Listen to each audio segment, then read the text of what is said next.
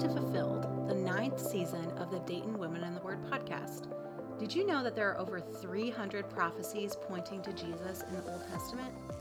Over and over, the Old Testament shows us that God is a God who keeps his promises, and none more important, the promise of a Messiah who would restore creation to its creator. We are calling this season Fulfilled because we will walk through just a few of these prophecies and see how Christ perfectly fulfills them during his earthly incarnation. Let's listen in as our guests share about one of these fulfillments today.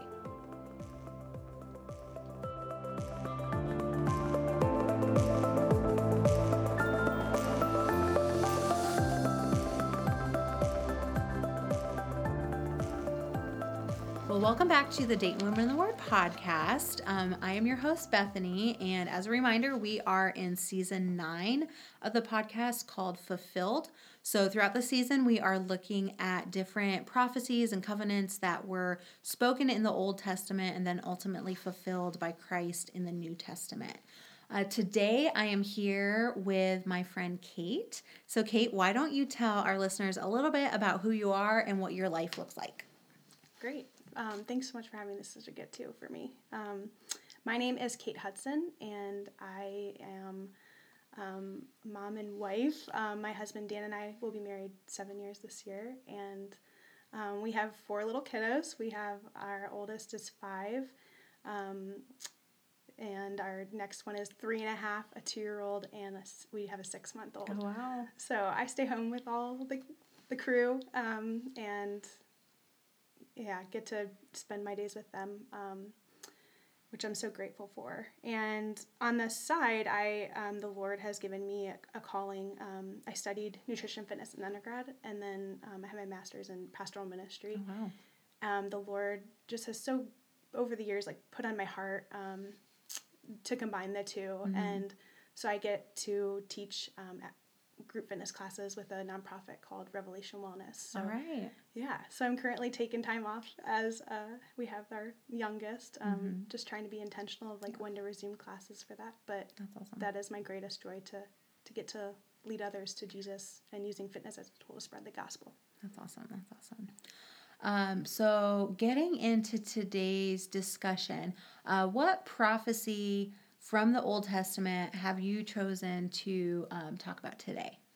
I have chosen to talk about the prophecy of the Messiah being born of a virgin. Okay. So do you have any specific sections of the Old Testament where we see this prophecy being mentioned that you want to share with us? Yes. So you can, if you want to go ahead and join us with this, we're going to be in Isaiah 7. And specifically, I think it's really good to know that, or we'll kind of go into context here, but just it's mostly just in Isaiah 7 verses 11 through 16 that we'll be discussing today. All right. Did you want to read that for us? Yes, Do you mind? I would love to. So, kind of what's going on is this prophecy in Isaiah is Judah's going to be attacked by the Arameans and the northern tribes of Israel in hopes to overthrow the king of Judah, who is a descendant of David, Ahaz, and as a result end the Davidic dynasty. So that's kind of what's happening right here. So verse 11, it says, "Ask a sign of the Lord your God. Let it be deep as Sheol or high as heaven." But Ahaz said, "I will not ask, and I will not put the Lord to the test." And he said, "Hear then, O house of David. Is it too little for you to weary men, that you weary my God also? Therefore the Lord himself will give you a sign. Behold, the virgin shall conceive, and bear a son, and shall call his name Emmanuel. He shall eat curds and honey when he knows how to refuse the evil and choose the good. For the boy knows how to refuse the evil and choose the good. The land whose 2 kings you dread will be deserted." And so with this, there's also the background of Ahaz, the king at the time of Judah. He has just a lack of trust in what the Lord is going to do. He's fearful of being overthrown. And back in verse 2, it says that Ahaz, he shook as the trees of the forest shake before the wind when he hears that these other tribes are going to come and take over. So he's a man of struggling faith at this time. And so this lack of trust is upsetting to God, and he's asking Isaiah to warn them that if you are not firm in faith, you will not be firm at all. In verse 11. He states that to encourage Ahaz, God offers to give him a sign beforehand, stating it can be as deep as Sheol or high as heaven. So basically, there's no bounds to this sign that God is willing to give Ahaz to basically request that he trust in him. And so with that, we read there that Ahaz refuses to take God up on this offer of a sign. Yeah. And he says, I will not put the Lord to the test, which is from Deuteronomy, where in Scripture, they're telling people not to put God to the test. So he's trying to be obedient in that. But then we see that God is kind of annoyed, honestly, that, like, I'm offering you this opportunity. So he denies that opportunity. But so with frustration from God, Isaiah then delivers this prophecy by stating in verse 13, is it too little for you to weary men that you weary my God also? And so with this, it's so important with this prophecy to recognize beforehand that this is a prophecy given to comfort Ahaz, but that Isaiah then says in verse 13, and he said, hear then, O house of David. He's giving this to the entire people, the Jewish people. It's not just for Ahaz. And that's really important in this prophecy, to give them all hope. Which kind of, it goes back to an episode earlier in this season. One of our guests did a really good background for us, historical background. I know I can often get lost in the Jewish history. I can track up through, David and Solomon, and then once the kingdom split and everything, I get kind of lost. And so, being reminded that, Isaiah's writing in a time of the kingdom splitting. Yeah. And so we see, like that fact that you mentioned that, we already see God's plan of restoration and reconciliation, even in this mention. So not just, the kingdom that Ahaz oversaw, but the whole kingdom of Israel. And then, we've also talked this season about how ultimately through Abraham's covenant, this is extended to the whole world. Right. And so, things that I love that, we're reminded of through looking at these prophecies this season is the specificity of what is said. God doesn't want to be missed. He's not just giving us some, crumb of information and hoping that we figure it out. Like, he's very clear with what he promises. And then, as we'll talk about later today, he's clear in his fulfillment too. Yeah. What else do you think that there is any other maybe important aspects of the context that we should talk about before we move on, or any other just information from the Old Testament as a whole that would be helpful to provide a foundation for then looking ahead to the New Testament? So I think this is such a great opportunity to get to come and share this, because this was something that I had never personally dug into, and so I got to learn a lot in preparing. But even just the word Alma, which is used, the Hebrew word of virgin, it's debated highly, and yet there was the reminder of a virgin birth by using the word Alma was important, because it was this recognition that people kind of say, well, shouldn't he have used a different word? Or but it's reminded that the women of this time, a young maiden, Alma, which it means young maiden, at that time were understood in their culture to be a virgin. So, and I think this importance of the name used, Emmanuel, is so important, as extra names in the Bible tell us something about the nature of the people that they're given to. So, back in Samuel 2, David and Jedediah, the name Jedediah was given to Solomon as like an extra name. It says in Samuel, upon his birth, Solomon is given a name from God by the prophet Nathan, which of Jedediah to Solomon. So it means friend of God. So just these extra names that are given are so important to know the meaning, because Emmanuel, God with us, is crucial in this case, in this prophecy. It's not like, it's unlike any other name that's been given. So I think that's important to know in Old Testament history, as well as the importance with the fulfillment of this prophecy, to know that there's also at the same time from Isaiah and Jeremiah and in 2 Samuel of this importance that the Messiah be from the Davidic line. So again, with this threat to end the Davidic dynasty, this is crucial, because they're promised not only is the Messiah in this prophecy that he will be born of a virgin, but also that this individual will be from the Davidic line. Yeah, and we see, how often the enemy was at work through history to try to thwart, God's plan, and to know that early on in David's reign, he was given that promise that the Messiah would come through him, not through Saul. Right. That was taken away from Saul. But then we fast forward and we see that, we have some very real enemies at the door trying to threaten that. So that's where our humanness has to wrestle with, okay, God said this. Right. But promise. My view of what's happening seems to be starting to oppose what God said he was going to do.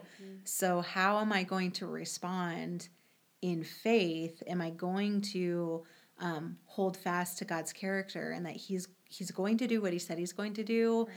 It may take a miracle. It may take, just trusting that it may not play out the way we assumed it would, right. Which, how much of Christ's ministry didn't play out the way that people assumed it would. But we see that threat that the enemy is constantly trying to undo what God is doing. And thinking that he can. Yeah. But we all know that's not right. Not possible. And even, the significance of, we have so many, obviously our season is limited number of episodes, and so there's plenty of prophecies that we didn't have a chance to go through. But how countercultural it was for God to make a point to reference, this virgin birth, right. Because we know, historically then there was so much emphasis on the male and right. the head of the home leadership and societal leadership. And then we see this promise that, is dependent upon a certain type of female. Right. And then to point back to the importance of connecting these prophecies, then we fast forward into the New Testament. And I hope I'm not stealing your thunder at all. And maybe it's a good segue. Yeah, but, good. We see in the Gospels, we have two different lineages of Christ that are presented to us. Yes. One is showing the connection through Mary. Yep. And one showing the connection through Joseph, who was not his biological father. Right. And so we see that both, like you mentioned, both of these are kind of like companion prophecies to a degree. Definitely. And we see how his birth, and there, there's more fulfillment than just his birth, but they kind of both come into play because we see, we haven't lost sight of the promise to David, right? In the midst of trying to fulfill this other promise that they all come together. There's a lot of things God's juggling, right? Yeah. So do you want to segue into that? Because So go ahead. It's such an important and beautiful point to the like you said, they hold hands almost. Right. These two prophecies too. Yeah. So so with that, how you were just speaking on the two different lineages being shared in the New Testament, in Matthew chapter 1, verse 1 through 17, and then Luke chapter 3, verse 23 through 38. So both of these genealogies, both Joseph and Matthew, and then Mary and Luke, both stem from the line of David. And it's important to see that, Matthew is writing to from like a Jewish perspective, whereas Luke's is more to Gentiles. So again, like you mentioned, women's genealogy was never mentioned. This is not common. So for Matthew to start his genealogy, the recording of that with the four women of Tamar, Rahab, Ruth, and Bathsheba, that right there, to his right or to his audience, is like, whoa, where are you going with this, right? So it's really important to see here that there's two requirements for kingship in the Hebrew scriptures. There's the requirement of the throne of Judah and Israel, right? Because the two kingdoms have split. The requirement for the throne of Judah was Davidic descendants. So no one could sit on the throne of David unless he was a member of the house of David. So we're seeing Mary and Joseph being both back to the line of David, but he's expected to almost give the royal line. Matthew is in the beginning of this gospel. So he goes through the women who are all sinners and as we all are, and guilty. 3 of them are guilty of the sexual sin. So for him to start his genealogy with these 3 women and then end with the prophecy that Jesus would be born to a virgin was really beautiful for me to read. So he's expected to give that royal line, and instead he links it into recognizing that Joseph is from King Jeconiah, is within his line. And I don't know how much you talked about this on the podcast, but that the curse, the Jeconian curse, I think it's referred to, but Joseph, because he's from this line, is not qualified to sit on the throne. Because Jeconiah and his blood lived through Joseph, he's not qualified. So this is crucial for Mary being a part of this as well, and Jesus to be born of a virgin. So there's no question. There's no question. Like, are we sure that this isn't Joseph? Right. Like, no, So, it can't be. No, and so if Jesus was the real son of Joseph, if people want to like try to disqualify Jesus, Joseph himself was disqualified. So mind blown. Like, God's so good that he's just like, this is not possible.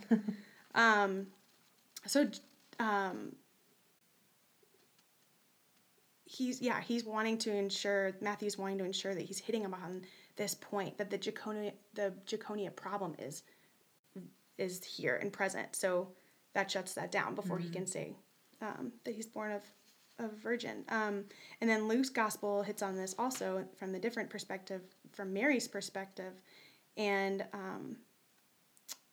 the other part of this is, so for kingship, is also the requirement for the throne of Israel was that prophetic sanction or divine appointment. So in Matthew's gospel, we're seeing this, the requirement of being on the throne of Judah for kingship, Davidic line. And then we're seeing in Luke, the throne of Israel is being fulfilled in this divine appointment, where he says in Luke 1:32, he will be called the Son of the Most High, and the Lord God will give him the throne of his father David. No one else was ever called out like that, given that specific divine appointment. So Jesus is the only one that's ever received that. And so where most receive their humanity from both father and mother, the Messiah is receiving his completely and fully from his mother, Mary. So yeah, if you ever want to take a look at that, of Luke's genealogy, pointing how Mary is from the Davidic line herself. So that was pretty powerful to get to learn and to read through. And without a human father, his tribal identity stems from his mother, and completely contrary to what was the norm at that time, which, like you just said, like God's just blowing this up. Like, this is not going to be normal. The Messiah is not going to be normal, as we see with the virgin birth. So we have two prophecies here that are just, as you said, blowing up anything that the enemy would try to mess with. God's going outside of what our understanding can fully comprehend by giving two big miracles here. So now that we, have gone into the background of the family tree, how do we see Jesus fulfilling specifically the prophecy of the virgin birth? Yeah, so again, we'll look at both Matthew and Luke for these, for this fulfillment. And it's fulfilled in both Matthew chapter 1, verse 22 through 23, which verses, all this took place to fulfill what the Lord had spoken by the prophet. Behold, the virgin shall conceive and bear a son, and they shall call his name Emmanuel. So he's quoting here Isaiah's prophecy to the house of David, again, bringing up that name, Emmanuel, and its importance in all of this. And so this is happening also after the angel of the Lord is appearing to Joseph, where he's quietly debating on divorcing Mary after finding out she's with child, and they have not yet consummated a marriage. So there's just this question in his heart, and he's given this encouragement: she shall bear a son, and you shall name his name Jesus, for he will save his people from their sins. So that's from verse 21, and then there's this reminder of the prophecy Matthew's trying to share with Joseph's doubt of her being a virgin. He's trying to then go back to, remember, we see this back in the Old Testament, and this is the moment. This is what we've been waiting for. And so then with Luke, we see it in chapter 1, verse 31 through 35, where the angel Gabriel, he specifically appears to Mary, and it's her perspective of this. And I want to read this because I think her response, is so beautiful and powerful. So again, it's Luke 1, 31 through 35. And behold, you will conceive in your womb and bear a son, and you shall call his name Jesus.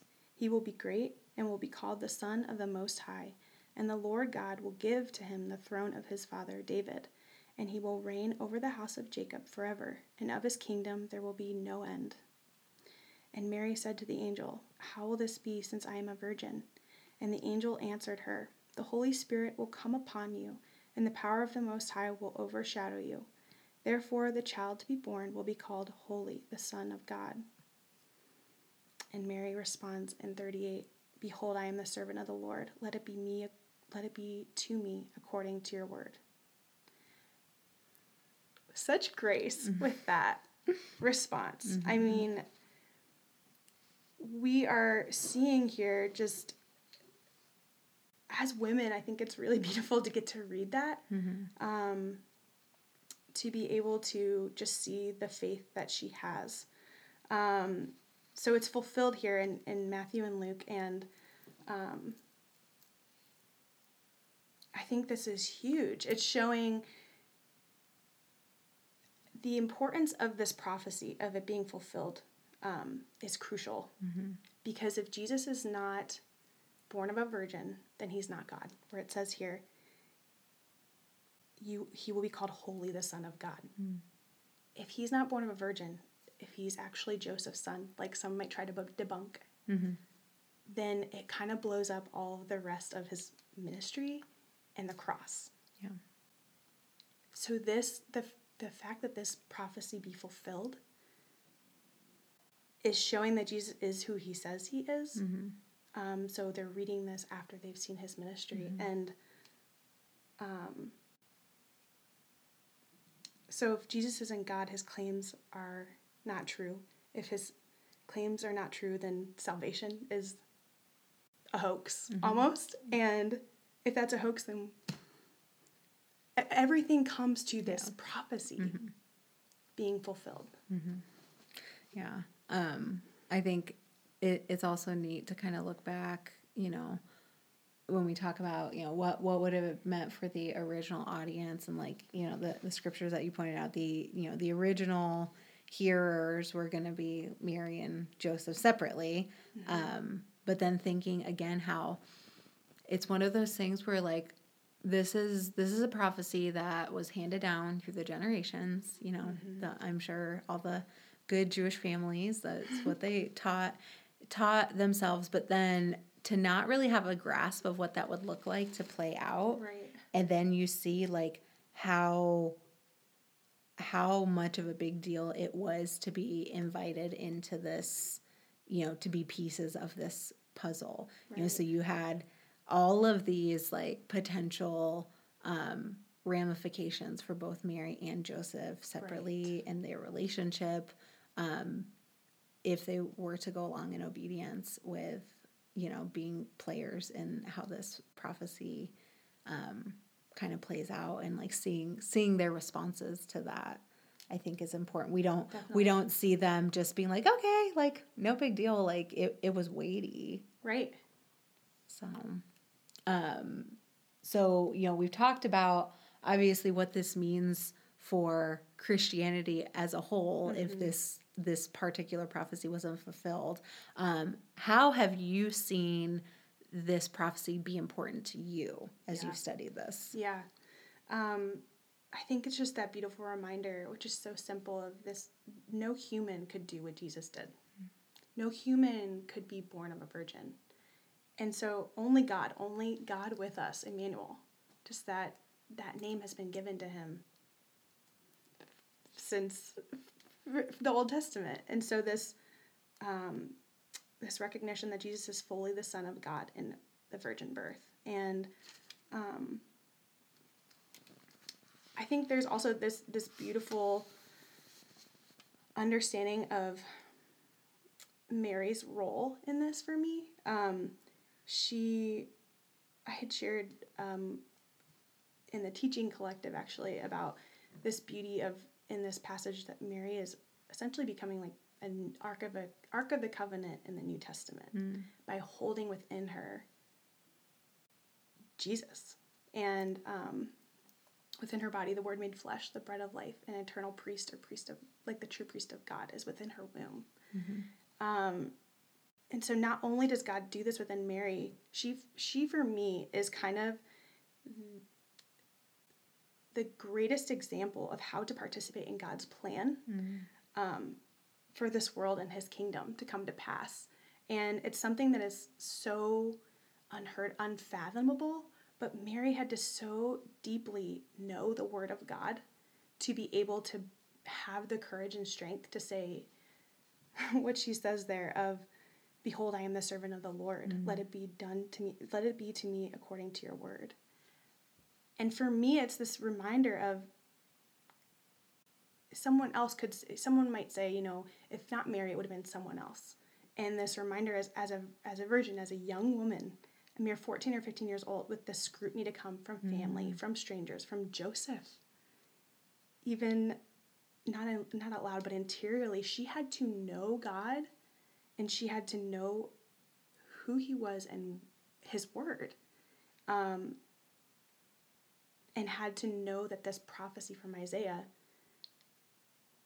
was there in what she had learned from her family and passed down, and remained steadfast and strong in that to endure what would come from others. Yeah. So it's her, for that kind of blows my mind, of no matter what, she had to remain true to what the promise was that God gave her from Isaiah. And it is through her willing participation that this fulfillment then it's able to come to pass.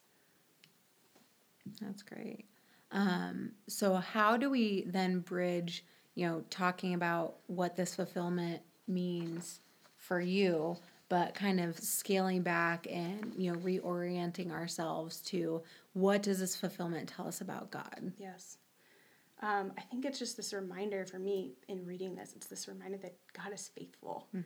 And the promises, the covenants that are made it's so hard sometimes to remember in the darkness and in the hard places of life, that those promises are there.